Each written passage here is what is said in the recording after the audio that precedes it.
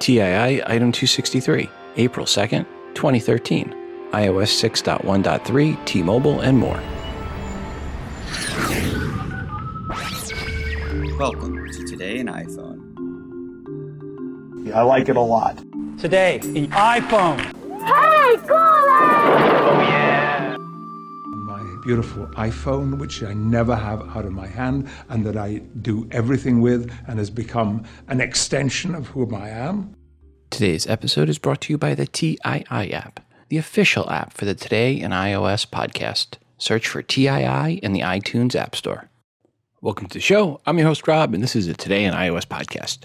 First up, I want to thank Chris for sending in the music you hear in the background. Chris wrote, "Hi, Rob.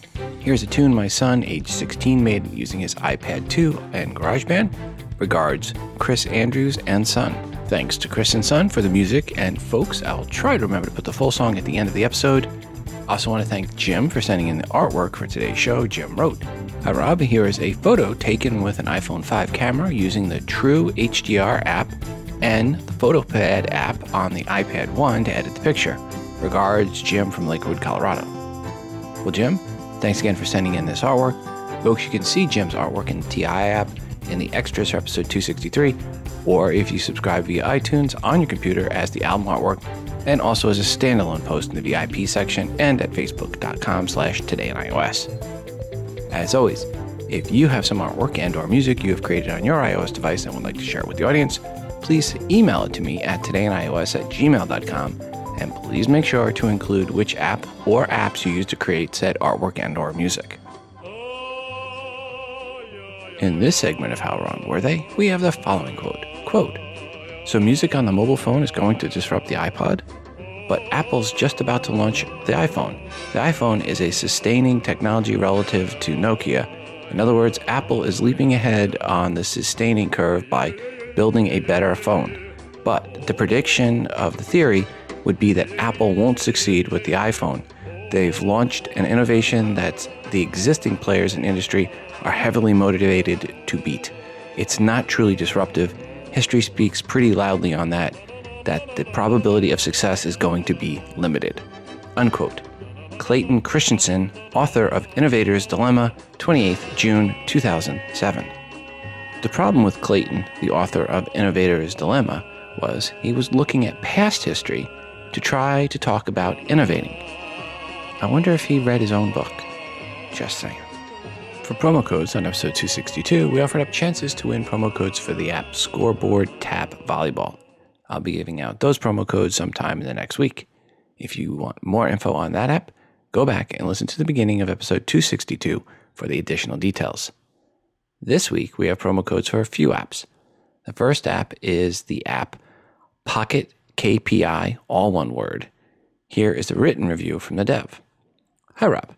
Pocket KPI is a business app that enables companies of any size to publish KPIs, key performance indicators, to employees' iPhones quickly and cost-effectively using their existing systems and developers. It is a bit of a niche area, but we think we might have hit on something that other apps competing in this space miss. Flexibility and simplicity all wrapped in a visually attractive interface. Key features are view indicators in a clear and beautiful designed interface, display an unlimited number of KPIs, configure color coding to reflect your tolerances, host data on any existing web-facing infrastructure. Regards, Jason. Well, thanks, Jason, for the written review of your app, Pocket KPI, and for the promo codes to give away. Folks, if you would like a chance for a promo code of this app, send an email to todayinios@gmail.com and put Pocket KPI, one word, in the subject line. The second app we have promo codes for is the app Chronicles. Here is the review from the dev. Dexter from MC Squared, and I'm the creator of the iPhone app Chronicles, the timer and stopwatch recorder. Chronicles is a useful timer app that records time taken to do absolutely anything. What's unique about Chronicles is that not only can you set timers for yourself, but for other people and even objects too. Use Chronicles to record the time spent on a job, or to give your kids a time limit to watch TV, or to make sure that time-sensitive machine you're operating is within its guidelines. Using Chronicles is simple. Select a person or object, then select an activity. Now choose either the stopwatch or the timer, and then hit start. Mark your most used combinations as favourites, and each timer that's recorded is saved in the app's inbuilt calendar that can also be exported. Chronicles can show you the total time spent for any person doing any activity for any day period. You can imagine my shock when Chronicles told me my 5-year-old spent close to 16 hours on the iPad last week. Chronicles is in the App Store now for $1.99, and there's a free version for you to try out. If you have any questions, send an email to apps@emcesqrd.com.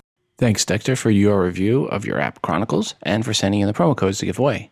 Folks, if you would like a chance for a promo code for this app, send an email to todayinios@gmail.com and put Chronicles in the subject line. The third app we have promo codes for is the app Master of Alchemy Vengeance Front. Here is the review from the dev. We are from Darkwave Games, the gaming division of LittleB.it, a digital agency based in Italy. Master of Alchemy Vengeance Front is our newest game in the Master of Alchemy series. Our game is an original puzzle where you have to manipulate matter using different tools to modify the flow of liquid, solid, gaseous elements in order to progress through each level. In this new episode, we spent a lot of time on balancing the rise of difficulty among levels, improving the learning curve. We think we have done a good job and pushed the game a step forward. The game features also brand new graphics, with the same steampunk style of the first title. We worked very hard also to improve the physics engine to achieve smoother and realistic particle movements, and we also added new interactive environments, such as cold areas that change the state of the particles, and obstacles to make them move differently. Using all these new features, we create more than 15 non-linear levels that brings you hours of fun. We hope you guys will enjoy Master of Alchemy Vengeance Front. Thanks to the devs for their review of their app Masters of Alchemy Vengeance Front, and for sending in the promo codes to give away. Folks, if you would like a chance for a promo code for this app, send an email to todayinios@gmail.com and put Master in the subject line. The fourth app today, that's right, the fourth app we have promo codes for is the app Polynom. Here is the review from the dev. This is Lucas from Innovepta, and here is our introduction to Polynom. Polynom is an app that helps you with your math exercises. It provides step-by-step solutions and detailed explanations. With Polynom, your math homework will be much easier. You simply enter a term or an equation, Polynom automatically figures out what to do, and presents an appropriate step-by-step solution. You can tap once to get an explanation, or pinch out to show additional steps. To recall exercises at a later time, you can save them in your personal library. Polynom works completely offline. It's designed for iPhone and iPad, and is available for $2.99 on the App Store. Check it out! Thanks to Lucas for his review of his app Polynom, and for sending in the promo codes to give away. Folks, if you would like a chance for a promo code for this app, send an email to todayinios@gmail.com and put Polynom, Polynom, in the subject line. This app will not be live in the App Store until April 2nd, which is actually when this is going out. So it should be live by the time you hear this. As always, just send in one email for one specific app. If you send in multiple emails or ask for multiple apps in a single email, then, well, no soup for you. A quick reminder, if you are an app developer, email me if you want your app featured in the promo giveaway segment. There is never a charge to you, the dev. We just need the 5 promo codes or more to give away. Simply email me at todayinios@gmail.com, and please include a 60-second or less article review of your app indicating you are the dev. Also, when you send in the promo codes, make sure to let me know when they expire. And if you don't have promo codes or to give away, or if your app is free and you still want to get a review of your app up on the show, you can just send in the 60-second or less review of your app, again, making sure to mention up front you are the dev, and we'll work it into a future episode, just not at the beginning of the show. I am surprised nothing has been announced yet about WWDC 2013. For those not in the know about that acronym, that is Worldwide Developer Conference for 2013, which is Apple's Worldwide Developer Conference. As soon as I hear about this, I will send out a push. Last year, it sold out in less than 2 hours. If you are a dev and hear about it, send me an email letting me know right away or right after you reserve your spot. I can't imagine this year it even goes past an hour and a half before it sells out. Last episode, I talked about the NCAA March Madness Live for iPhone app and doing the tournament bracket as a group for TII.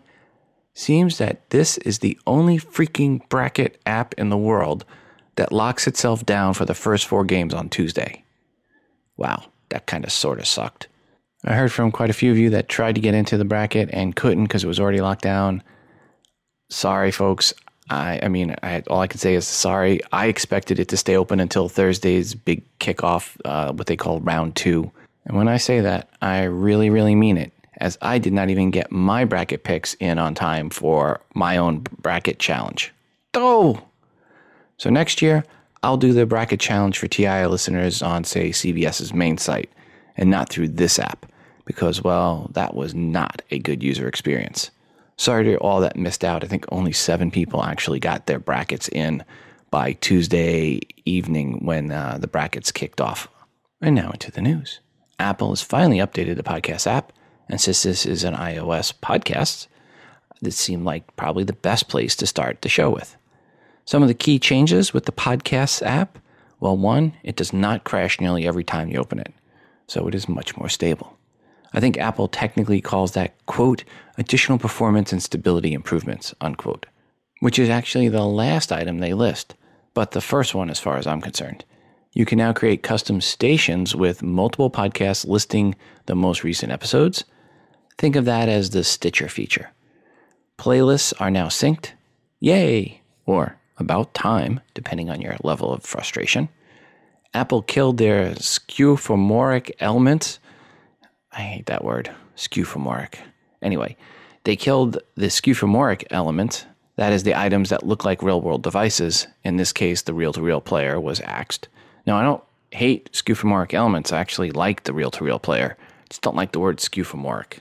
And the biggest reason I don't like it is because I can't pronounce it. I sent out a push on the TI app asking for feedback on your thoughts about the new version of the podcast app, and well, it ran the full spectrum. Here is some of that feedback. Hey Rob, per the podcast app, what a mess. Ended up with 1 million badges on each of my shows for long ago listened to episodes. Also sorry that Apple via Cook and Ive are getting away from anything skeuomorphic. I was always a fan of those touches. Guest calendar will lose the blotter pad as well. Everything will be vanilla. How PC? Regards, Jeff in Burbank. Hi, Rob. Looks like the podcast app has some likable new features.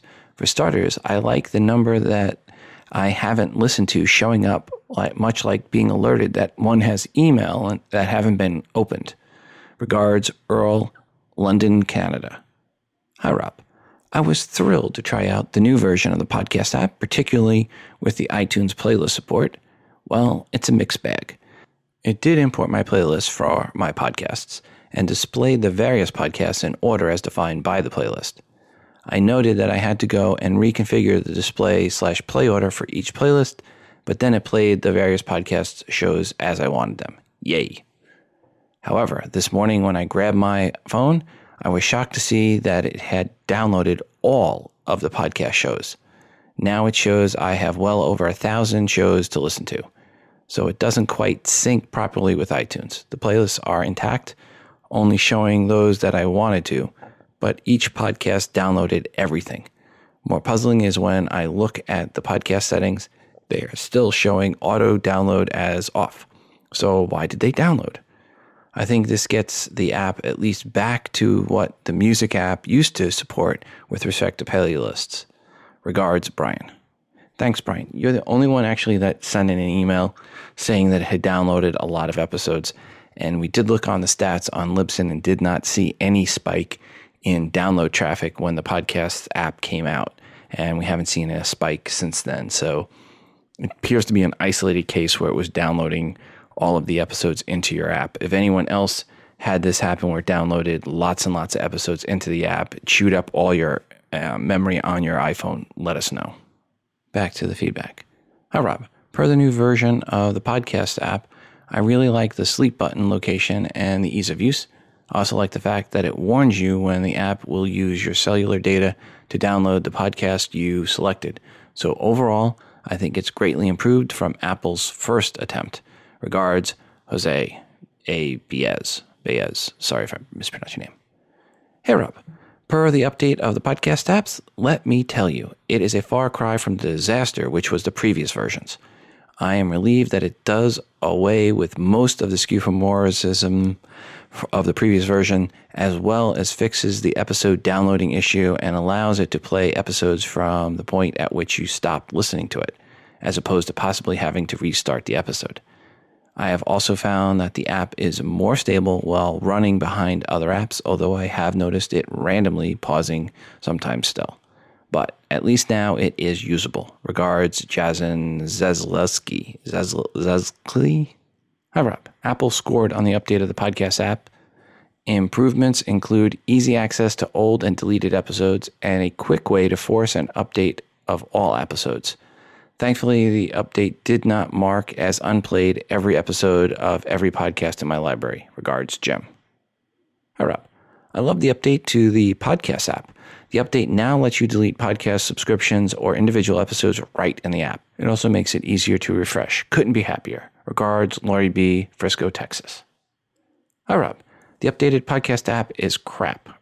Best regards, Joel D. Hi, Rob. FYI, podcast version 1.2.1 addresses a problem with refreshing some podcasts and an issue with upgrading to podcast 1.2. Regards, Jim. Hi, Rob. You asked for us to send feedback on the podcast app. Well, let me tell you, I love it. It's very easy to search and find whatever podcast you're looking for, and it's also very easy to press download and it just downloads. For example, you can set it up for it to download only via Wi-Fi, so you will not run out of cellular data if you don't have an unlimited plan. Regards, Jose B. As I said, the responses ran the full spectrum. One person complained all the episodes downloaded. Again, I did not see that or did not hear that from anyone else. Some like that the tape-to-tape reel is gone. Some mourn it. I fall into the mourn it side. I like that touch, even if completely useless. But looking at the responses overall, more people than not like the update of the podcast app, especially when compared to the previous version. I personally like it. One thing I don't like is they changed the go forward 30-second or go back 10-second option on old versions to go forward or back 15 seconds on the new version. So no more jumping ahead 30 seconds. You can only jump ahead 15 at an increment. Also remember, if you have a limited data plan or a pay for data on a variable rate, you will want to go to the settings app, then find the podcast app and turn off cellular data so that you are only getting downloads or streaming episodes via Wi-Fi. I have used the podcast app a lot in the past, and I do feel this version is better as far as stability point of view goes. Apple said to me previously their goal is to get the podcast app to be the best podcatcher in the App Store. Are they there yet? Nope. But they did take a big step in that direction with version 1.2.1. Hopefully the next major update will continue that trend. And since they support playlists, lots of the feedback people sent in about getting MP3s into the apps really doesn't make any more sense, per the caller on the last show. Plus, he also called in and said he found a solution. So I'll skip over that feedback and say try the podcast app, especially if you have playlists for podcasts, as they are finally supported now in the podcast app. Well, Apple rolled out iOS 6.1.3 back a little after the last episode went up. What is new with 6.1.3? Essentially, it is just a security update, specifically for that lock screen bypass issue. That's the one, if you jump through hoops just the right way, you could get some access to the device, which we talked about again on past episodes. And now with 6.1.3, that bypass is blocked. Apple also patched some of the vulnerabilities used to jailbreak with evasion, which means if you want to jailbreak, do not upgrade to 6.1.3, stay at 6.1.2. Here's some listener feedback from listeners with regards to 6.1.3. Hi, Rob. Just a quick email to say, wow, is it me or is everything more stable and solid with iOS 6.1.3? Or am I imagining it? I love the update and the Apple Podcast app, and it's now 5 stars from me and my app of choice. Regards, Craig in Liverpool. All right, since we upgraded to iOS 6.1.3, our battery life seems to be greatly reduced. The location service arrow is always displayed, even if no apps are running. This is true on my iPhone 5 and my wife's iPhone 4S. Wondered if others were having a similar experience. Regards, Sandy and Carl. Carl, yours is the only one that I heard of this issue from, with the battery life and the location arrow always being on since upgrading 6.1.3. That does not mean you are the only one, just you're the only one that said any issue about that. That said, if you upgraded to iOS 6.1.3 and are seeing any issues, especially with the location services, and you were able to find a solution, For the problem with the location services arrow staying on, please give us a call, 206-666-6364, that's 206-MOONDOG, or send an email to todayinios@gmail.com. With all iOS updates, there are always some additional problems found, and 6.1.3 is no exception. First up, a new lock screen exploit has already been discovered that will allow access to contacts and photos. This latest one actually requires you to eject a SIM card midway through a voice-controlled initiated phone call, and it only affects owners of the iPhone 4 and 4S with Siri disabled. Yep, lots of hoops on this one. I guess expect iOS 6.1.4 anytime now. 2,102 days ago, the iPhone launched on AT&T, and in less than a dozen more days, April 12th to be specific, T-Mobile will finally get the iPhone. If you're a T-Mobile customer that has been holding out for the iPhone, stuck with your old feature flip phone, then your long wait is finally about to end. T-Mobile is changing things around on going contract-free, which means they are not subsidizing the iPhone. No more long-term contracts with ETFs. Instead, you pay upfront for the iPhone at $580, and that gets you the 16 gig version, or you pay $99 down to start with and pay an additional $20 a month for 24 months to pay off the iPhone. T-Mobile's main monthly plans will be $50 a month for unlimited talk and text and 500 megabytes of 4G data. If you go to $60 a month plan, you get 2 gig of data, and the $70 a month plan gets you unlimited data, talk, and text. Pre-orders for the iPhone 5 on T-Mobile start on April 5th. Now, if you are looking at taking your current unlocked iPhone 5 purchased for AT&T over to T-Mobile, your iPhone 5 will work on the T-Mobile HSPA plus 2100 megabit per second and LTE networks, though it will not work on T-Mobile's HSPA plus 42 megabits per second network. The next iPhone 5 sold by T-Mobile will support the HSPA plus 42 megabit per second network plus LTE on T-Mobile. But right now, if you already have an iPhone 5 and you plan to take it over to T-Mobile, note it won't work on all of their networks. And by won't work, I mean it won't connect data on some of the higher speed networks. It just means you'll drop to a slower speed network connection for data. And let's make this a little bit more confusing. If you have a CDMA iPhone 5 in the US, likely from Verizon or Sprint, it will only work on T-Mobile's 21 megabit per second HSPA plus, but not on the 42 megabit per second HSPA plus, and not on the LTE network.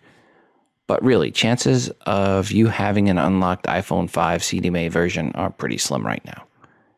And you're best waiting until April 12th to get a new iPhone 5 if you want to be on T-Mobile's network that works across all of the T-Mobile spectrums.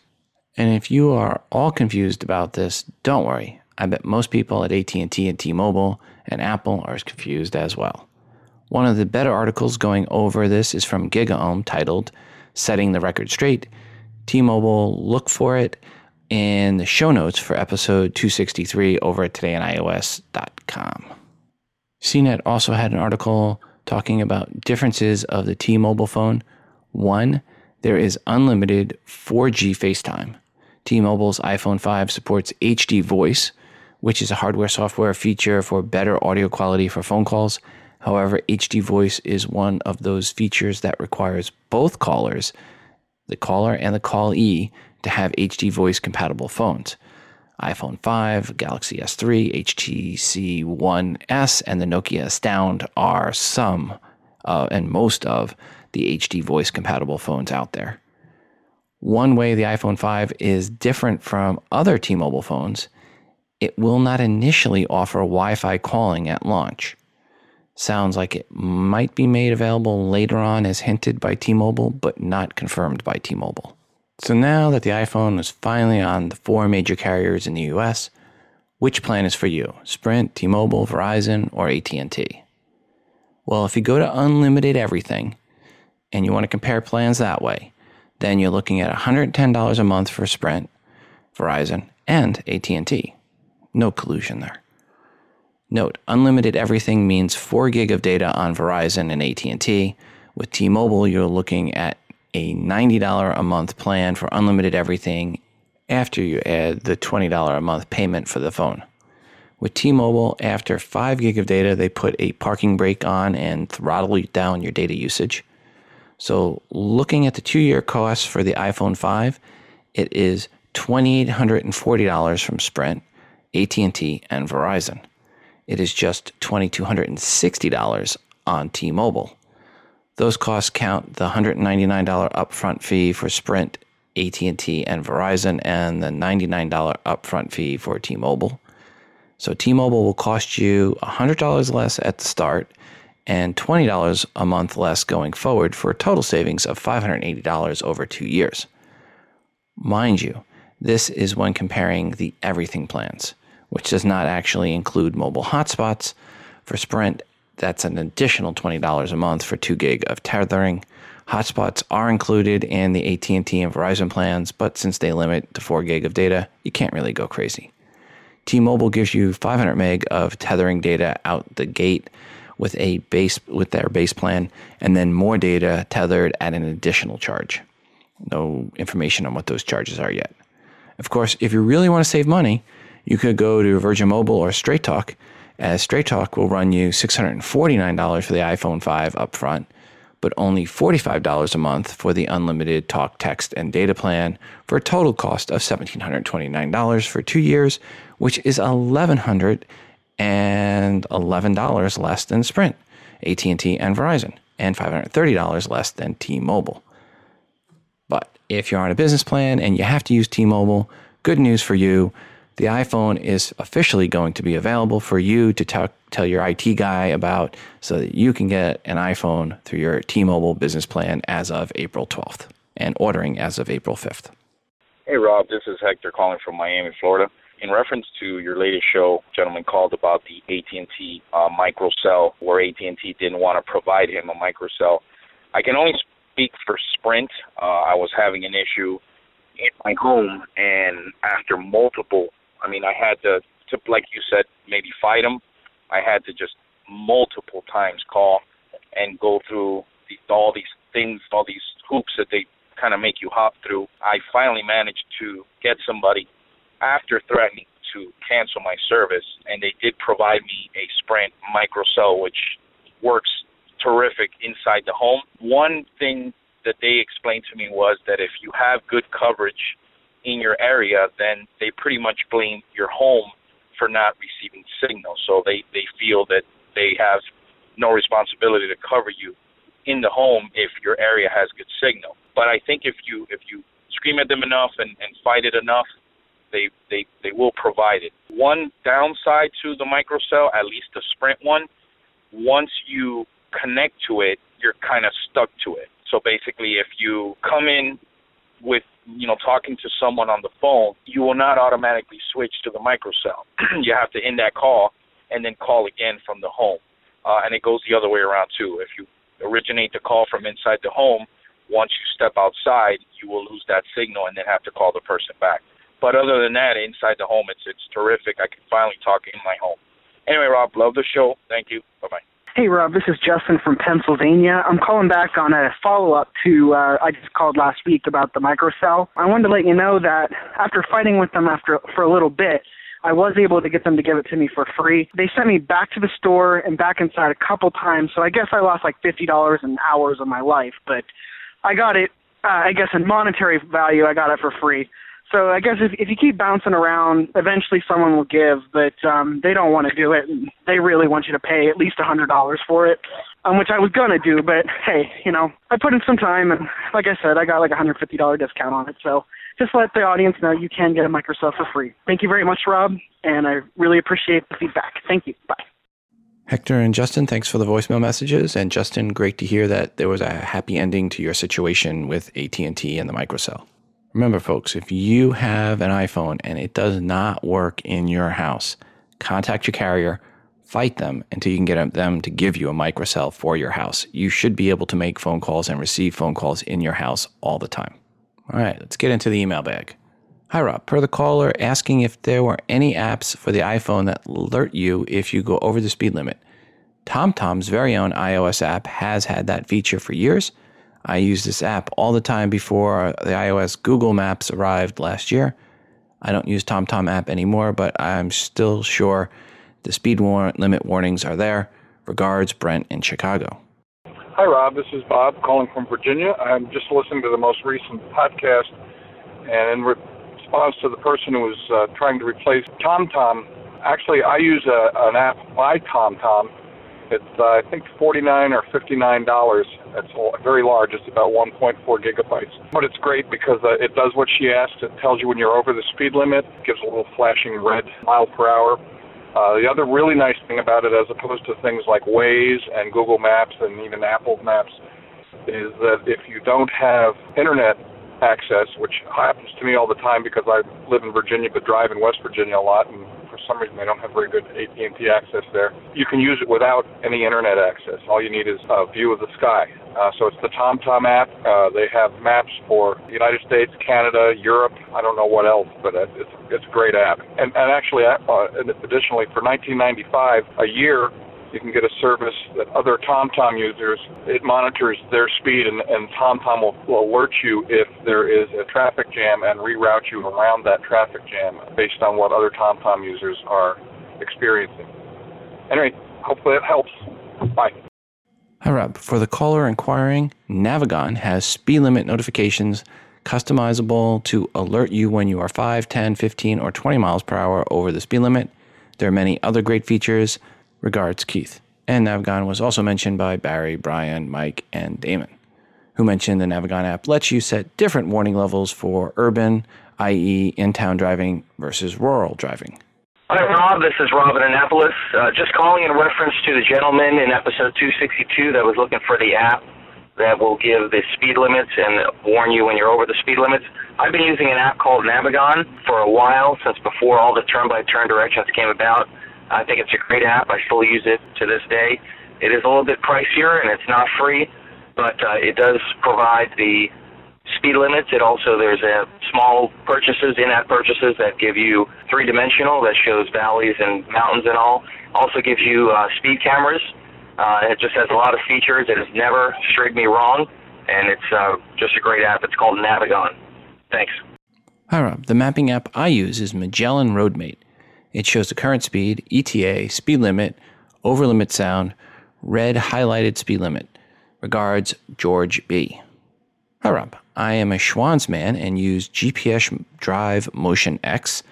Speed turns red when you exceed speed limit. It is $10 a year for updates.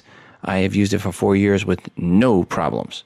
They are very proactive with great customer service. Regards, Doug. Hi, Rob. About the guy in episode 262 looking for a GPS app that has notifications when you are above the speed limit. Scout Personalized GPS has the features and more great features that, in my opinion, every great GPS app should have. Regards, Jansen. Hi, Rob. I've been using Copilot Live since 2008. It has fantastic features, and yes, the over speed limit alert settings for 5, 10, 15 miles per hour over. Regards, Dr. Boyce, Kalamazoo, Michigan. Hi, Rob. In response to the question regarding GPS navigation internationally, Sygic, SYGIC, is a popular offline GPS navigation app, although I don't know many Americans are aware of it. Living in Thailand, I use it all the time, and recently I downloaded and used the North American software during a visit to California. It works superbly. The app includes 3D maps and settable warnings or alerts for railway crossings, speed limits, speed cameras, traffic notifications, and points of interest, just to name a few. It's available in the App Store. It's not free. I have used both Garmin and TomTom, and they both seem underdeveloped and basic compared to Sygic, SYGIC. Thanks for the podcast. Love it, Joseph. Thanks to all that called in or wrote in on the GPS question, which it seems most GPS apps give you a warning about speed limits. The ones just mentioned again are TomTom app, the Navigon app, Magellan, Roadmate, GPS Drive Motion X, Scout Personalized GPS, Copilot Live, and SYGIC. So pretty much all the major third-party GPS apps. Here is one more option that is not a GPS-based app. Hi, Rob. Speed HUD, one word, Speed HUD, A driving app shows you how fast you are going by displaying your speed on the reflection of your windshield.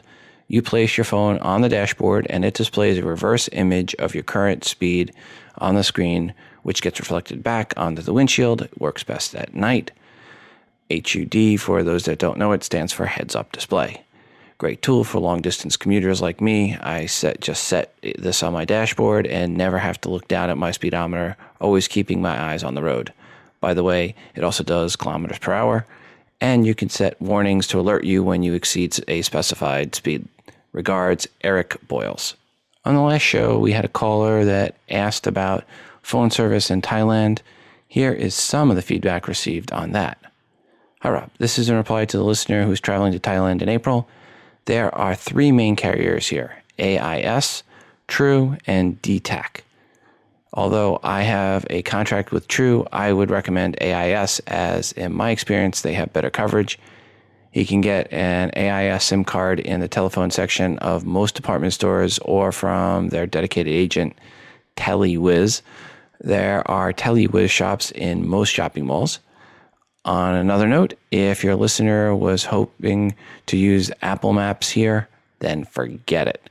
They are only in Thai. Google Maps is very good, or there is a dedicated map app for Thailand called Nostra, Nostra, which is free in English and Thai and contains a ton of information. Hope this helps, and thanks for the show. Regards, Keith in Thailand. Hi, Rob. Here is the info on the cellular operators in Thailand. For the best coverage, I'd go with AIS. They have many packages to choose from, and you can get the SIM cards from any local 7-Eleven stores or many other convenience stores. Generally, the cost and quality of cellular service are very good in Thailand. Hope your listeners find this useful. By the way, have a wonderful trip. Best regards, Paul M. Hi, Rob. For your listener going to Thailand, I recommend him to use True as a provider. Buy a prepaid SIM card at any 7-Eleven store, of which there are thousands literally. True has the best 3G network and fast internet. Regards, Jost in Bangkok. Hi, Rob. For the listener coming to Thailand, here is what he needs to know about service providers. There are 3 main providers, AIS, True, and DTAC, DTAC. All 3 offer 3G service and pay-as-you-go plans. I use DTAC, good coverage in the areas the listener is visiting and the least expensive. When he arrives at the international airport, there should be a kiosk offering free DTAC SIM cards, but if not, 7-Eleven stores sell SIM cards for approximately $3, and there is a 7-Eleven on every street in Thailand. With regards to data plans, I would recommend a 1 gig/Edge unlimited plan for 30 days, which will cost approximately $15 CDN. You can reload with additional top-ups of 1 gig of data during the month for approximately $5 each. 2 cautions. He may need to phone DTAC customer support to activate 3G service, as well as purchase the data plan. That's easy. Put the cash on his number at any 7-Eleven and then phone 1678 greater than 4 to complete this with a live person who will speak English, and make sure to have them confirm his phone is activated for 3G. Hope this helps. Rob in Thailand. Hi, Rob. The best cellular network in Thailand is AIS. They are 3G in most of Thailand and 4G in select areas. Avoid DTAC. They offer spotty service and incredibly slow internet access if available at all. The only other choice is True, and I can't recommend that service either, even if their service is better than DTAC. Thanks, Joseph.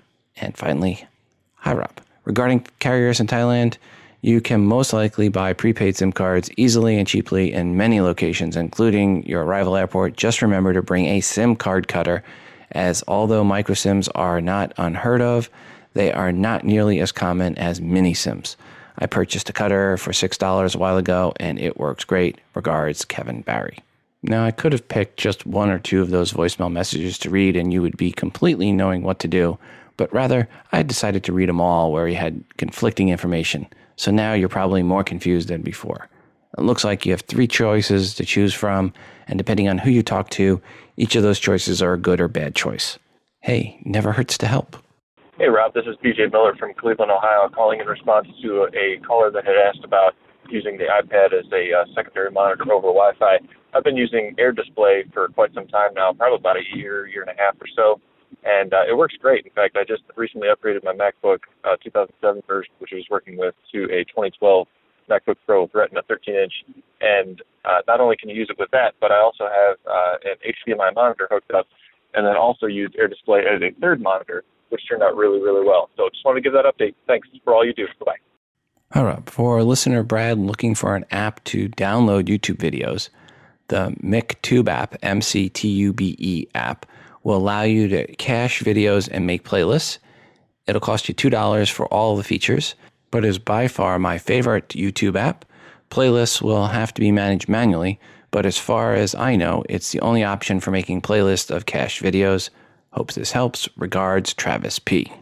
Hi, Rob. This is John in Virginia. Brad from Colorado Springs called in to your last show and was asking about a way to download video podcasts, basically. I think he was using a specific podcast app, Downcast, I think it was. And while I haven't found a podcast app that will do that, over on the Cydia store, I use ProTube, which I downloaded for a couple bucks, and it allows you to download YouTube videos to save locally on your iOS device. And then a companion app called Bridge, which is also $1 or $2, I think, will basically port those videos directly into your Videos app, native on your device. So while it's not a separate podcast app, it is a great way to download those videos and get them directly into your video player, native on the device. So ProTube and Bridge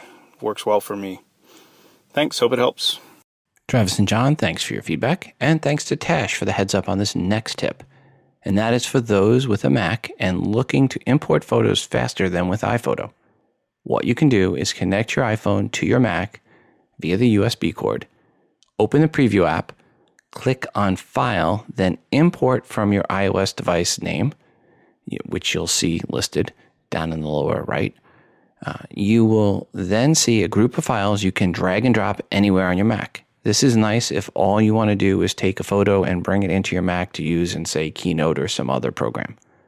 Once you see the icons of the photos, you can easily drag and drop that photo to your desktop. It's a nice little feature, and again, Tash, thanks for the heads up on that. And thanks to Tash again and Michael for this next one, which is about Apple's new two-step authentication process for iCloud and new devices you add to your iCloud account. iCloud users can set up two-step authentication now for Apple IDs by going to appleid.apple.com and then select password and security option, and then by going through the steps of the process. So again, appleid.apple.com, and you can set up two-step authentication for your iCloud accounts on your iOS devices. More rumors on the 5th gen iPad. Top of them being it will be released in April this month, which means Apple better get on it, because if you're going to have an event, you're going to have to actually have the event before to announce it and then to get it launched in April. So Apple really needs to get on it. Also said Apple released 5th gen iPad will also have inductive charging. So not only are they predicting the 5th gen iPad will be announced and released this month, that said, iPad will also have inductive charging. The reasoning behind this rumor is the 4th gen iPad was just a minor change from the 3rd gen, and now that sales of it are getting beat by the iPad mini, Apple needs to do something fast to right the ship of the iPad Maxi sales, which I guess kind of makes sense. If reports of the iPad Maxi sales are correct, and we should have a better idea of that in the next couple of weeks when Apple does its quarterly conference call. And then, yes, I would expect the iPad Maxi to be the next Apple device to have upgrades, especially if said iPad Maxi sales are not what Apple and everyone else had hoped they would be. I would also expect the case of the next iPad Maxi to be different than the current iPad in appearance, as it really has not changed much in the past 3 generations of the iPad. This next one is really not so much rumors about Appleware, but speculation which is a fancy name for pulling stuff from one's backside. And the one doing the pulling from their backside this time is Katie Huberty of Morgan Stanley. Yes, the same Katie Huberty that has traditionally been the biggest bear on Apple. She is now speculating that the iPhone 5S will release this year with a killer feature that will be part of iOS 7. Essentially another feature on par or greater than Siri was for the 4S. This will be rolled out with the iPhone 5S, and she's also expecting the 5S to look identical to the 5, just like the 4S was identical to the 4 on the outside. And no, Katie did not even hint at what said killer feature would be, because, well, she has limits on her speculation, I guess. Or it's easier to look smarter later on if she was as vague as possible now. Just saying. Thanks to Stephen W. for this next one, which is about Apple adding a new warning in the iOS App Store if an app has in-app purchases, with a message next to the app in the App Store that says, quote, offers in-app purchases, unquote. This, I guess, is in response to a slew of recent, my 5 or 6-year-old ran up thousands of dollars buying virtual games, coins, or veggies in some app. Because that whole restrict in-app purchase option is so hard to turn on. Folks, if you have kids and you give them an iOS device, set up restrictions. Go to settings, then general, then restrictions, then turn off in-app purchases. It's that simple. I really have no sympathy for parents that give their kids an iOS device to use and don't turn off in-app purchases after all the reports in the past, and I'm sure all the ones in the future. Into the email bag. Hi, Rob. You seem to like making the distinction between Android shipping numbers and actual sales and devices accessing the internet, making the point that iOS devices appear to be used rather than sitting on a shelf. Well, add these figures. In a screenshot of the dashboard for the in-house Wi-Fi network for a New England Patriots game this past fall, there are 10,866 unique iOS devices compared to only 2,915 Android devices. Pretty clear stat. If one was being unkind, it might also be assumed that there might be more Android users, but they are either too scared or to use their devices in public or too scared to go out in public. But that would be unkind. As always, love your show and never miss it. So thanks and hello to Chris from London and Tash. Love hearing their tips. Regards, Russell Emerson from Adelaide, Australia. Well, thanks, Russell, for the link to the screenshot showing those numbers. And I have a link to that in the show notes over at todayios@gmail.com. Hey, folks, another place the iPhone 5 trounced the Galaxy S4 is on Twitter, as in how many people were tweeting about said devices when they first launched. There were 2.4 million tweets about the iPhone 5 versus just 440,000 for the S4. Now, some of these tweets on both sides were not always positive. If you go by comparing positive tweets between the two, then there were 1.75 million positive tweets for the iPhone 5 versus just 356,000 positive tweets for the S4, putting it at basically a 5-to-1 ratio of positive tweets for the iPhone 5 versus the 6.4. This based on tweets on the day the devices were announced. I was originally going to have my 4-year-old son do the read on this next story because he likes to make up crazy stories that make no sense. But alas, waking him up close to 11 o'clock at night to do the read would not sit well with mommy.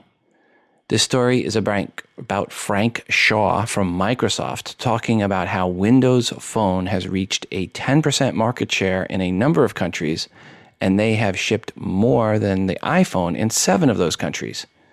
This is supposedly from data from IDC on worldwide shipments for last quarter. The New York Times is reporting that said 7 countries are India, Poland, Russia, South Africa, Ukraine, and a group called Rest of Europe, which is one of my favorite vacation spots. Should be interesting to see if Microsoft will also include numbers about units activated anytime soon. Just saying. Hey Rob, it's Tracy from Nashville, and I just wanted to give you a quick update. On the last show, I had sent in something saying that using Browser Changer, a jailbreak app that allows you to use Google Chrome instead of Safari, had a bug with it, and it would not work if I was trying to use the universal search or Siri. It would basically crash and reboot into safe mode. And like a day after your episode came out, there was an update for that, and I tested it, and it's working fine now, which is pretty great. And that's all. Thanks. As always, keep up the great work. Hey Rob, I'm going to be going to Canada in a couple of weeks, and I wanted to have a prepaid SIM for my iPad so I could use data in Canada. I have a Verizon iPad 3, and I was just wondering if anyone could recommend or tell me how hard it's going to be, or hopefully how you can tell me how easy it's going to be to have a prepaid SIM in Canada. Regards, Chris J. Hi, Chris. I will send this out to the audience. If anyone out there has taken a Verizon iPad to Canada and was able to get a prepaid local data SIM card to work, please let us know which one you used and roughly what it cost and how much data you got. And of course, if there was anything special you had to do to get it to work. 206-666-6364, that's 206-MOON-DOG, or send an email to todayinios@gmail.com. Back to the email bag. Hi Rob, this is a review of the app Snap Guide. It is available for the low price of free. The app lets anyone create a simple how-to guide and share it with the world. Browsing through the guides is fun and addictive. There are guides on anything from food to arts and crafts. You can learn some great and unique things. Creating guides is just as easy. You give your guide a name, optional description, supplies list, and as many panels as you need. Each panel can contain a text, a photo, or a video, along with a caption. Users can leave a comment for any panel or overall guide as well as like it. The app keeps track of how many comments, views, and likes each guide has gotten. As great as it is, and being free, there's no reason anyone shouldn't own it. I can't think of one negative thing about it. I hope fellow listeners enjoy this app and learn something new. You can follow me, user Lou Valencia. Regards, Lou V. Thanks, Lou, for the review. Remember, folks, if you have a favorite app you would like to review on the show, give us a call, 206-666-6364. That's 206-MOON-DOG. Or send an email you like Lou did, to todayinios@gmail.com. Hi, Rob. I recently decided to give a family member my old iPhone 3G as a gift. I did a full wipe, AT&T unlock, and restored to iOS 4.2.1, the last version iOS supported for the 3G. The problem is now the iPhone has no apps. Virtually every app I try to install requires iOS 4.3.3 or later. From an apps perspective, this iPhone 3G has become useless. It's shocking how hard it is to find any apps that will still run on iOS 4.2.1, even very simple old apps. Previous versions of apps are not carried in the App Store anymore, and current versions just won't install. Is there a way, via jailbreak presumably, to get and install older versions of essential apps like Skype, Viber, Twitter, etc.? I'd appreciate any advice on the subject. Regards, Mazen. First, if you have an old iPhone 1st Gen or 3G, best not to be syncing said device anymore. I know I have many apps working just fine on my original iPhone that I never sync anymore, because if I synced it up, I'd lose them. But if someone knows of a resource or app out there that makes it easy to find apps for those older devices running pre-iOS 4.3 software, please let us know. 206-666-6364 is 206-MOON-DOG, or send the email to todayinios@gmail.com. Hi Rob, and all your valued listeners. This is Russell Emerson from Adelaide with a review of 2 free apps which, together, provide my essential news surfing and read-later combination. I rely on RSS feeds from news services and blogs. They keep me entertained and informed. Now, the free app Feedly, that's F-E-E-D-L-Y, processes these feeds smoothly and reliably with a clever use of the iOS touch interface. You swipe to move through lists or individual stories, and you touch and hold to save them for later. And there is full connectivity with Facebook, Twitter, and Google+, to make sure your friends know exactly the stories about Star Wars that you like, and of course those financial market shortcomings that you put in to make yourself seem serious. I use Feedly as a front end to my Google Reader account, which Google says it is dropping from July the 1st. And Feedly says it will automatically import my feeds after that support ends, and that's an attractive option because it will mean that I don't have to enter each feed individually yet again, but I'll still be backing up to be on the safe side. Feedly says you can save stories for later, but when I last checked, this didn't allow for offline reading, and that's where the free Pocket Reader app comes in. A Pocket Reader is an excellent read it offline later app that has a simple and clean interface. Its search capability could be improved. It tends to favour headlines and URLs rather than content, but it is the first app I turn to if I want to kill some time, especially if I don't have access anywhere else. There are some black spots in Adelaide, and I have built up an addiction, so the offline capability is a must. Pocket Reader also has full social media and email connectivity, so your friends can't escape your posts, even if you're reading it months after it was first published, unless they get in first, of course. Both Feedly and Pocket Reader are available and free from the App Store. As always, Rob, thanks very much for your hard work. It's much appreciated. Bye. Russell, thanks for the reviews of Feedly and Pocket Reader. I went to Big Kansas City conference this past week. Want to guess where it was located? The conference was a tech/entrepreneur conference. At the event, I had the opportunity to interview Adam Wilson, founder of Orbotics, whom are the makers of Sphero. Sphero is a robot ball that is controlled by your iOS device and also can be used to control your iOS device. Let's play the interview with Adam. Yeah, my name is Adam Wilson. I'm the chief software architect for Orbotics. We make Sphero. Sphero is a robotic ball you can control with your smartphone and the iOS or Android devices. Basically, the idea of Sphero is it's a ball that can become anything. So the applications that are running on the smart tablet or the smartphone are what change what Sphero becomes. So it's much more than just like a remote control ball. It's a remote control ball that has sensors that knows about its world and can report that back to you. And it's connected. So you connect with your friends, play games of tag, pretty much do anything. Now, you had the presentation. It's inductively charged. Yeah, that's correct. So it's inductively charged. It's waterproof. It's really, really durable. So waterproof, is it means you can put it into the pool? It'll be okay for how long? Is it just like, don't put it in the pool, or is it really waterproof? It's actually really, really waterproof. It's one of the factory-made tests, like dunk it in some water, make sure it's waterproof. And people have actually created games around pool play. So, toss it in the pool, you got to shake it as fast as you can. And it's kind of like about who can get to it first. Now, it's controlled with an iOS device and Android devices too. But iOS devices, what version of iOS do you have to be running? So we go all the way down to iOS 4.2. So just because we notice a lot of moms and dads give their old iPhone 3 to the kid when they get the new one. And that's kind of our demographic. So we want to make sure it kind of works on the older stuff. Our new augmented reality stuff, which is kind of the new groundbreaking things from Orbotics, are for iOS 6 and most of the newer phones. And it runs via Bluetooth. Yeah, that's correct. So it's via Bluetooth 2.0, not Bluetooth Low Energy. So you do have to still pair to the device. But the reason we chose Bluetooth is we've played with a lot of toys or gadgets that are Wi-Fi enabled, and we don't like that setup. And especially as we tested those kind of setups, kids want to play as fast as possible, and so do adults. We all want to just go fast. And so Bluetooth lets you shake the ball and it's connected instantly. So how much does a Sphero cost? So a Sphero is $129.99 at the Apple Store or Brookstone or other places like that. And there's also always deals going on our website. So you mentioned you get a lot of data back. So I'm going to ask an iOS-centric question. What percentage of your users are iOS users versus Android? We have 72%.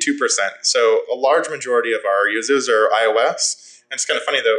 The Android users are a lot more vocal. It doesn't work on my device or something like that. And the iOS users are much more kind of complacent. All right, this is awesome. So how long has the Sphero been out? About a year and a half. So we kind of started taking pre-orders about 2 years ago. A year and a half ago, we kind of finished manufacturing. It's still a process. We're still getting it right and making changes all the time, but about a year and a half ago. What are some of the more unique or funny uses people have done with Sphero? So we have an SDK and an API, so anybody can build apps or anything they want. We've also open sourced the hardware. So that's something I've never seen that done, where we give you the schematic, do whatever you want. We know that most people won't be able to copy what we've done here because it's all in firmware. But so we give people the schematic. The craziest thing anybody's ever done is actually one of our employees. On our hack day, he turned this Nerf gun into pretty much a death gun. We upped the voltages, up the motors, and then he put a Sphero board on it, and he just sat it at our CEO's table. And the CEO comes in and starts working, and he's just sitting there with his little Joker button, shooting the CEO from this gun sitting on the table. So it's really the sky's the limit. Party apps, we never really saw drinking games come out of this. We're like, I didn't see that one coming, but there's actually some drinking games people have made out of it. Now, in the video you showed, there was a part where people are picking it up when it comes different colors or picking it up for motion. So it's not just about running it. It's also about it being a motion detector and using it as a controller. Yeah, correct. So all the sensors in Sphero allow us to, detect whether you're tilting it or moving it or grabbing it or any of those things. And so we've come up with some pretty clever realms of play. So driving is one of the realms, but tabletop games are another realm where, you saw the color change red and somebody's trying to grab it because they're red. They're trying to get it faster than anybody else. You mentioned you have the SDK. Are there any apps out there that people can go and find that are using the SDK already? Yeah, there are. There's a few of them. A few of the more controller-based apps where you hold Sphero in your hand. There's one that's called The Rolling Dead, which is a pretty awesome one. Also, it's called Last Fish. Those are controller-based games. And then, as far as driving-based games, a third-party developer did make our tag game, which is a very, very popular game for us. So he just made it and gave us the source code and was like, I don't have the resources to put more art or anything in this, but I made this and it's really fun. And we put the art and resources and released it, and he gets credit at the end. Why are you here at Big Kansas City? For one was the interest in the Midwest entrepreneurial community. We see it in Boulder and then Silicon Valley. It's got to be pretty cool out here too. And then I asked Brad Feld, who did Big Omaha a few years ago, and I said, how was the big events? And he's like, awesome, you have to go. And so I'm here. Again, your name and where people can go to find the Sphero. So my name is Adam Wilson, and you can go to gosphero.com.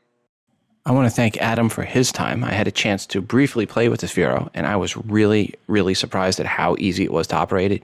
This is nothing like the remote control helicopter, which really is just a lesson in controlling one's temper as your helicopter crashes and breaks multiple times.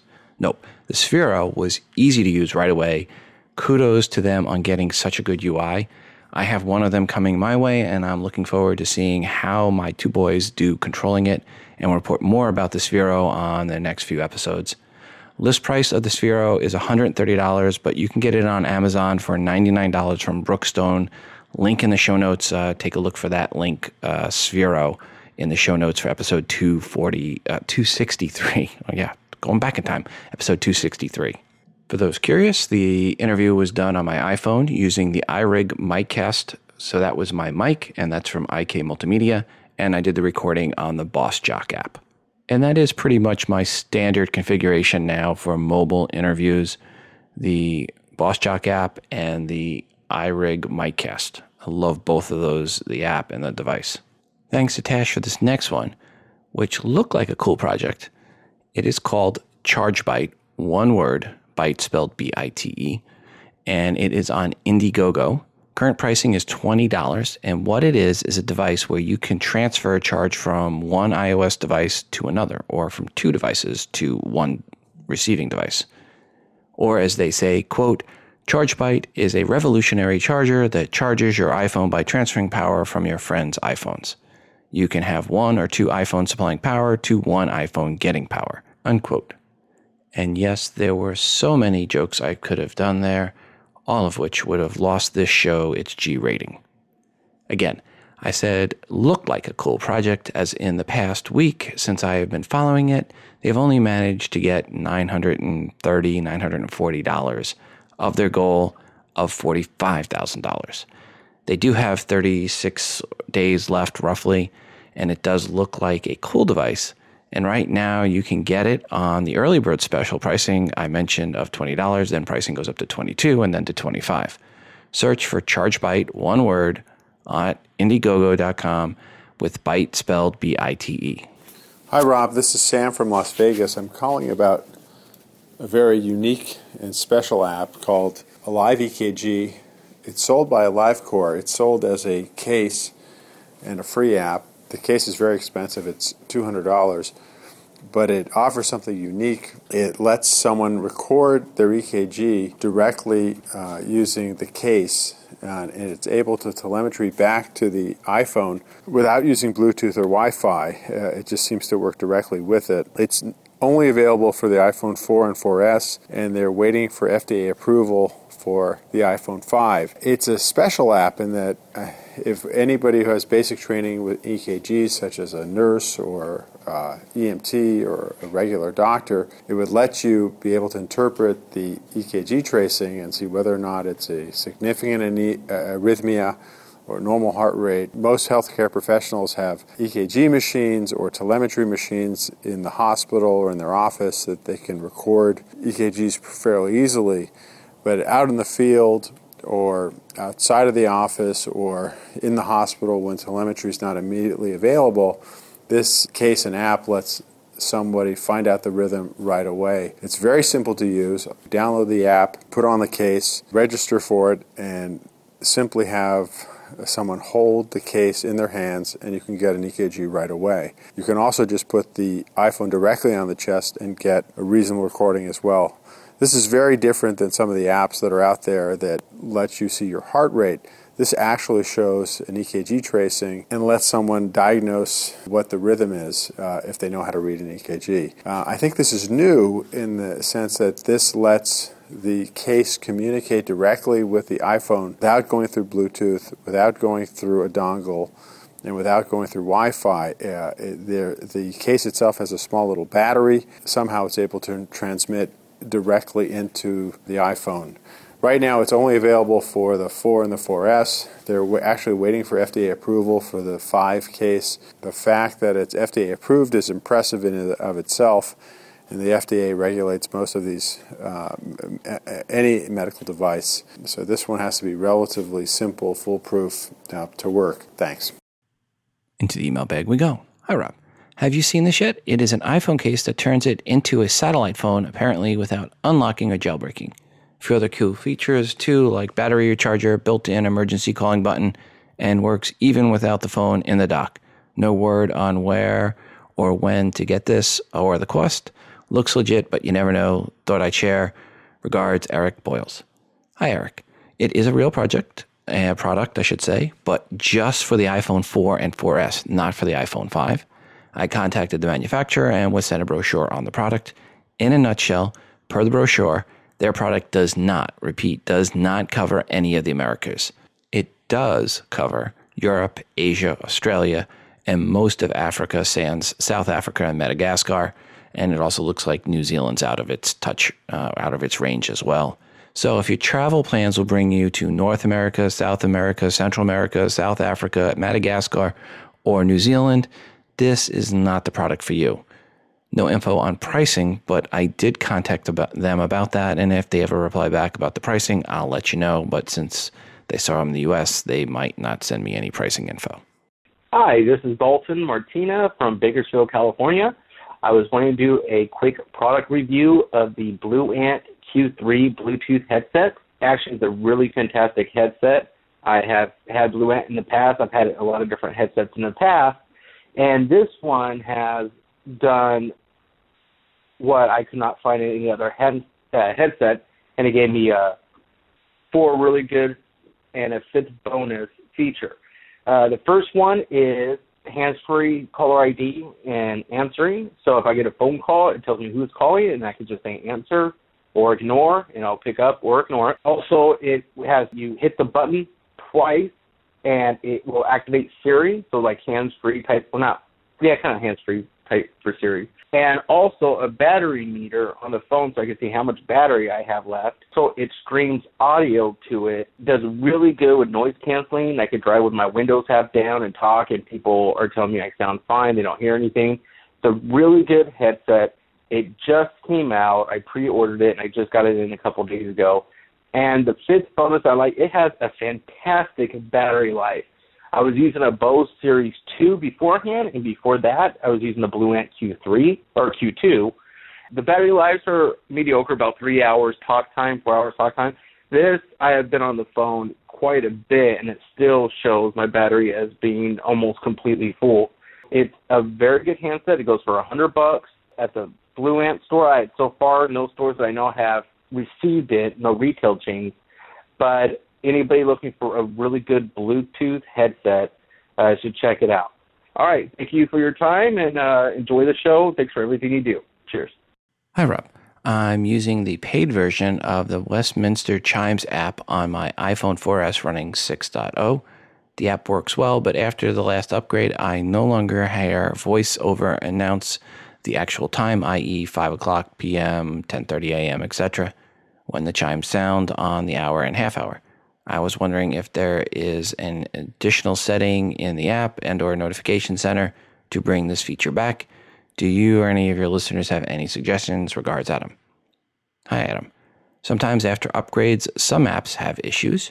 You can try deleting the app, having the issue you're having the issue with, and then with the same iTunes account, re-download the app. Best to do this directly on the iOS device. Sometimes that fixes the issues, but if anyone has any suggestions for Adams other than that, please give us a call, 206-666-6364. That's 206-MOON-DOG, or send an email to todayinios@gmail.com. And again, the app he was talking about was Westminster Chime app. And Adam, if you haven't upgraded already, go upgrade to 6.1.2 and see if that helps you at all. And if you don't plan to jailbreak, you should upgrade to 6.1.3. Hi, Rob. I was wondering if there is an app that would let the iPhone 4S jailbroken running iOS 6.1.2 run an iPad app. TNT only has an app for the iPad, and I would love to watch some of their shows on my iPhone 4S. Thanks for any help you can provide. Regards, Janet. Janet, I am not aware of any apps jailbroken-wise that will allow you to run iPad apps on your iPhone 4S. That does not mean there are not said apps out there. So if anyone out there knows of a jailbroken app, or jailbreak app, or jailbroken app, or an app for jailbreaking, an app in the Cydia store, that allows you to run iPad apps on your iPhone 4S, please let us know. 206-666-6364. That's 206-MOON-DOG. Hey, Rob. I'm just wondering if you or any of your listeners know any good apps for typing Dvorak on an iOS device. I know how to change it so my Bluetooth keyboard will be by Dvorak or be a Dvorak keyboard, but Apple has not made Dvorak an option for on-screen keyboards. Any help would be much appreciated. Regards, Bem from productivitypad.blogspot.com. And again, I'm going to send that one out to the listeners because I don't have any clue on any Dvorak keyboards. I'm assuming this is going to have to be a jailbreak tweak of some sort. Hello, Rob. I want to review a Cydia tweak called coloredknob.it. Basically, it allows you to change the color of your slide to unlock knob. You can change it into any color you want. It is free in the Cydia store, and I enjoy it a lot. Regards, Nick from Greece. Hi, Rob. This is John from Virginia with a question for you and the listeners. I work at a company whose security policies are such that I am not allowed to bring a device that has photographic capability, nor ever had photographic capability, so a removed camera module is not good enough. Therefore, I have to leave my iPhone in the car all day and forward my calls to my dumb phone. It's just a major inconvenience going through the settings app to find the phone settings and then turning on call forwarding. It's just unnecessary steps. So I jailbroke my iPhone 4S recently with the Evasion jailbreak. Was happy to find a tweak that works with SB settings to install a call forwarding toggle, much like the various toggles SB settings allows you to use, like brightness and Bluetooth and airplane mode, etc. So problem is I installed it and it just doesn't work. The toggle is not activating or deactivating call forwarding for me. There was some notes in the Cydia store under this item saying to make sure you have the number that you're forwarding to set prior to activating the toggle, which I did. That still hasn't helped. I'm wondering if anyone had any experience with this toggle, getting it to work. If at first it didn't, it would be a major convenience over the default iOS workflow to turn on call forwarding, which is one of the major reasons I jailbroke the phone to begin with, because I think a lot of the tweaks that are out there just add a lot of those convenience factors that Apple isn't giving us yet. So any help the listeners can provide, I would greatly appreciate. Thanks for the show. Listen every week. Keep up the good work. Bye. If anyone can help John out, give us a call, 206-666-6364. That's 206-MOON-DOG, or send an email to todayinios@gmail.com. Hi, Rob. How are you doing? There's one question that I have for your audience, which is that I have already done my jailbreak with the most recent that was available. But you know what? It's a lot buggier than the previous version. And I was just wondering if it's the same thing for your audience, that whenever I get a text or something and I try to use Siri, it'll completely shut down. Whenever I try to do a tweet or anything, it'll shut down. You know, just out of nowhere, whenever I try to do anything from waking it up, it'll shut down. I don't know if it's a version or if it's somewhat normal. I know we do get bugs with jailbreak, but this one is way too buggy compared to the previous version. And, I was just wondering about the rest of your audience, if that is the same experience or not. All right, thank you. When you jailbreak, it might be a little bit less stable when you initially jailbreak, but basically it should be just almost as stable as it not being jailbroken. As you add more and more Cydia apps and tweaks, then it starts to become less stable. So if you've uninstalled all your Cydia apps and tweaks and are still having an unusable and unreliable setup, then what you need to do is do a factory fresh restore, and then make sure you upgrade to iOS 6.1.2, not 6.1.3. So do a restore to 6.1.2, factory restore to 6.1.2, and then re-jailbreak it. Sometimes when you jailbreak it, you have a bad jailbreak, and the units become very unstable with no other apps installed. If that's your case, you do need to do a factory restore to 6.1.2 and then re-jailbreak it, and you should see a nice stable environment. Now, if you have lots of apps, Cydia apps installed, start uninstalling. First, get rid of all the ones you don't use. And then if that doesn't make it more stable, then start removing apps one at a time until your device becomes more stable. Thanks to Michael for the heads up on this next one, which is about iOS 6.1.3 update. Seems in the notes on what was updated, when mentioning bug fixes and other improvements, Apple gives credit for 4 of the 6 fixes they did to the Evaders dev team that created the Evasion jailbreak. Of course, even more reasons if you want to jailbreak at any time to stay away from 6.1.3, at least for now. But still, nice to see Apple giving the jailbreakers some cred. Now, there are some reports about iOS 6.1.3 being jailbroken and with a tethered jailbreak, that is. But given the issue with another pass lock bypass, it is clear Apple will be releasing iOS 6.1.4 shortly. If I was to guess, I would say it will be after 6.2 is released, before the Evasion team releases a new jailbreak into the world. So again, if you're thinking of jailbreaking, do not upgrade to 6.1.3. Stay at 6.1.2 because I don't see a new Evasion type jailbreak for anything past 6.1.2 until at least iOS 6.2, and then sometime after that for them to work all the issues out. All right, I would love to see an update to this article titled My 10 Favorite Apps to Share Content Between iOS and OS X. Wondering if listeners can possibly recommend their favorite iOS/OS X sharing apps, as I've purchased my new iMac. Regards, Tash. And the 10 apps that are mentioned in the article she sent a link to, which will be over at the show notes for episode 263 over at todayonios.com. And the 10 apps mentioned were Push Browser, Handoff, Send to Mac, My Phone Desktop, Pastebot, Evernote, which I use and really like, Scotty, iFiles, Simple Note, and Dropbox. And look for the item titled My 10 Favorite Apps to Share Content Between iOS and OS X. What I'd also like to hear are what are some of people's favorite sharing apps between iOS and Windows. But either way, if you want to share data, images, video, notes, whatever between your iOS device and your computer, let us know what apps are your go-to apps and what platform you are on. 206-666-6364, that's 206-MOONDOG, or send an email to todayonios@gmail.com. Thanks to Tash for this next one, which is about the free app Big Brother Camera Security.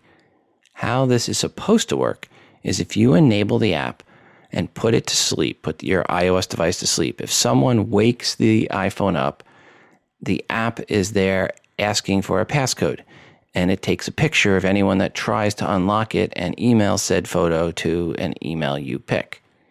A couple of issues with this app. One, you have to remember to launch it before you put it to sleep. So unless you think someone is messing with your iPhone and are leaving it there as bait, it's not really useful. Two, the other issue is I could not get it to work right. But hey, it's free.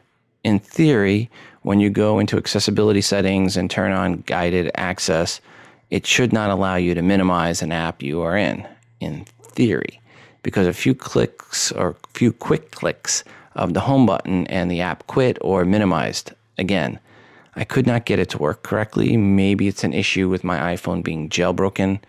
Anyway, the thought is nice, but the only way for this feature to really ever work well is for Apple to build it in or for it to be a jailbroken app.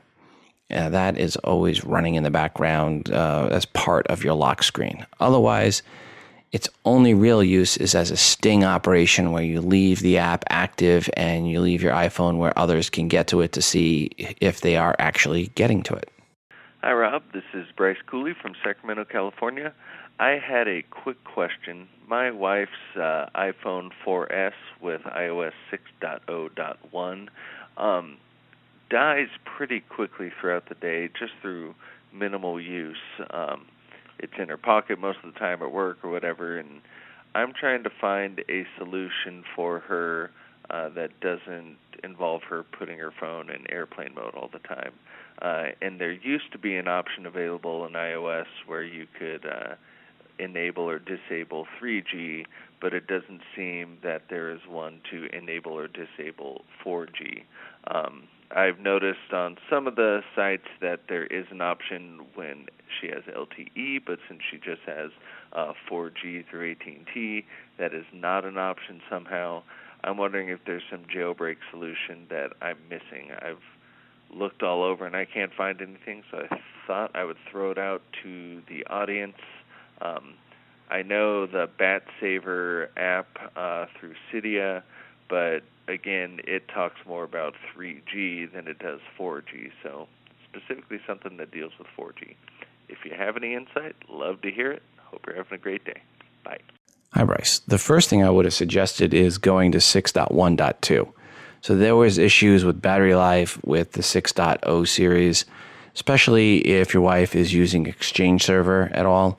So if that's the case, you're going to want to look at upgrading to 6.1.2. So you're going to have to find the 6.1.2 ISPW file for your device, download it to your desktop, and then do the update to that from your machine, holding down, I think it's either the Option or the Command key if you're on a Mac. I can't remember the keys that are on a PC. But if you hold down one of the Option or Command keys or Control key on a PC, you'll see, or the Alt key, you'll see the option to pick a file, pick that file, do the upgrade to that 6.1.2 ISPW file for 6.1.2 for your 4S, and then see if our battery life improves. If it doesn't, well, then call us back and let us know. But again, if you're having issues with battery life and you're not at the latest version of the iOS or at least 6.1.2, that could be the main reason why. Back to the email bag. Hi, Rob. On show 261, one of the listeners asked how he can make free calls on his iPad over Wi-Fi for free in the UK. For BT customers, you can download the free BT Smart Talk app, and you can add up to 4 iOS devices and link them to your account. It works on both Wi-Fi and 3G, and I believe it works abroad too. Also, for O2 customers, you can download the free TU Go app, so TU space Go app from O2, and it works as you were using your phone for calls, voicemail, and SMS, and the main purpose is to use it abroad and avoid roaming charges. I think due to competition, we will see more operators offer the same service soon. For a free soft phone client, you can use Talk-A-Tone, one word. And as for the best soft phone client, I am using Acrobit's soft phone SIP phone for VoIP calls for $6.99. And there are many VoIP providers in the UK with line rental as low as $2.50, 2.5 pounds a month on a rolling contract. Hope this helps your listeners. Best regards, Vangelis. Hi, Rob. Just want to drop a line and point out a small error in TII 262. It was stated that call recording is based on the law in the state where the recording is being made, regardless of the other state's laws. In fact, it is based on the more strict of the states. So if anybody on the call is in an all-party notification state, then everyone on the call must be notified before anyone on the call can record. This is often done by advising that the call may be recorded for quality assurance purposes, or simply by stating that it is a recorded line. The all-party notification states are California, Connecticut, Florida, Hawaii, Illinois, Maryland, Massachusetts, Montana, Nevada, New Hampshire, Pennsylvania, and Washington. Regards, Chris in Iowa. Hi, Chris. Thanks for the heads up. Seems there was one case where a precedent was set. Kearney versus Solomon, Smith Barney, 2006, tried in California, where it was determined that if a caller in a one-party state records a conversation with someone in a two-party state, the caller recorder is subject to the stricter of the laws and must have consent from all callers. Note, this has not been pushed up to the Supreme Court, so that ruling could fall, but right now the only precedent seems to be if you are calling from one of those 12 states mentioned. Or calling into one of those 12 states mentioned. You need to give a verbal notification, i.e., hey, I'm recording this. You don't have to ask permission, but it seems you do need to give notification. Guess the feeling is if the person does not want to be recorded, they'll just hang up. If this all seems confusing, remember, this is just the U.S. we are talking about. Once you add in other countries, it gets way, way, way more confusing, and hence why you are likely never going to see Apple build in call recording or approve apps that specifically for call recording. It is just a legal nightmare. Hi, Rob. I assume that is you wearing the Warby Parker glasses on the front page of Today in iOS website. I like those frames. I think they would look good on my face. Please tell me which model of Warby Parker they are. Thanks, Itamar. Hi, Itamar. Yes, those are my Warby Parker glasses in the photo. They are the Sibley, S-I-B-L-E-Y glasses, the Whiskey Tortoise matte version. Remember, with Warby Parker, you can get them to send you 5 pairs to try on for free to see how they really look on your face. Then when you actually purchase a pair, remember to use promo code TII to get free 2-day shipping on the purchased pair.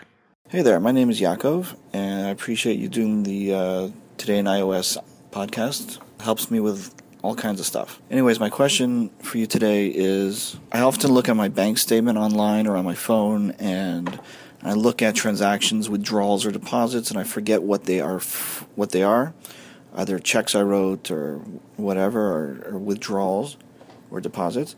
I wonder if there's an app that will somehow download my bank activity and then allow me to type in notes for a note for next to each transaction and keep a record of that. That's my first question. My second question is, just curious, every time you mention your phone number on the show, you always say the number 206-666-6364 or Moondog. Why is your phone number Moondog? Just curious. Thanks again for the show. Take care. Bye. Thanks for the voicemail message. Per your first question and the banking and getting the information out, I'm going to let someone else answer that one. So if anyone has any help they can offer up, 206-666-6364, 206-MOONDOG. And per the 206-MOONDOG phone number, where that comes from is I was doing a tutorial. I actually created tutorials a little over 6 years ago before Today in iOS launched. And it was in March of 2007. And 2 weeks later, I'm getting ready to prep the show, which launched in April of, launched 6 years ago in April of 2007. And I was going to get a custom phone number from the service k7.net. And I had done this tutorial before, and I picked the number 206-666-6364. It was easy to remember to show on the tutorial. Moondog and said, hey, if you have a podcast about dogs, you could use this. I go back to K7 2 weeks later to get a custom number for Today in iOS. And they had turned off that feature as of April 1st.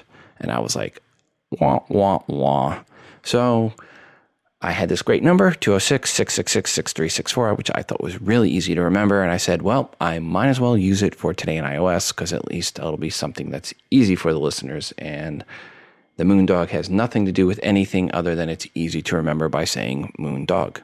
So nope, no stories about me getting naked one night and howling at the moon. Nothing like that. Now, I'm not saying that didn't happen. I'm just saying it has nothing to do with why the phone number is what it is. Now, I want to apologize. This episode was a little bit later than I had hoped. Allergy season again. Lovely time of the year for me. So I need to go out and get my roids from my doctor so I can make it through another allergy season. Next episode's probably not going to be up until the end of next week. I am going to be at AdTech the beginning of next week in California, so I will not be able to record early in the week. So next episode probably will not go up sometime until the 12th or the 13th, so Friday or Saturday of next week. So going to be another 10, 12 days before the next episode comes out. Sorry about that, folks.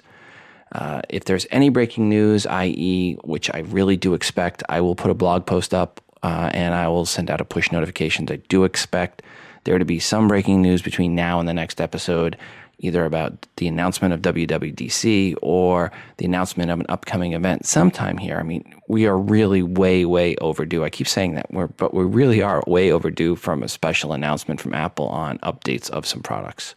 And before we go, I do want to remind you to send in your feedback to the show, 206-666-6364. That's 206-Moondog, which means nothing other than it's easy to remember. Or you can record your feedback and email it to the show at todayios@gmail.com. The feedback, it can be a question or a comment per something someone said on this episode, or it could be a question or rant you have about something else, an app or a product review, good or bad. As long as it's iOS related, it is welcomed. I'm always looking for new artwork to feature in the show that you've created on your iOS device. Just put some TII branding on it and send it in. And of course, we always are looking for more music created on an iOS device to play on the show. This is your show, and your feedback is greatly desired. If you want to know when new episodes go up, look at the TII app. Not just the best way to consume the show, but also a great way to get push notifications when a new episode goes live. Or there's other iOS breaking news, which again, I do expect between now and episode 264. Just $2.99 in the App Store. It helps you enjoy the show more, and it helps support the show at the same time. And it makes it really easy to email and call in the show with your feedback. Again, just search TII in the iTunes App Store. And that, folks, is going to do it for us today. Until the next time, I'm your host, Rob, from Today in iOS, reminding you to phone different.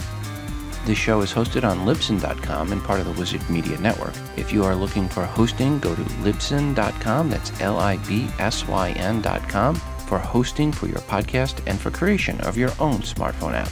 The Today in iOS podcast can also be found on the free Stitcher radio app. Just search for TII.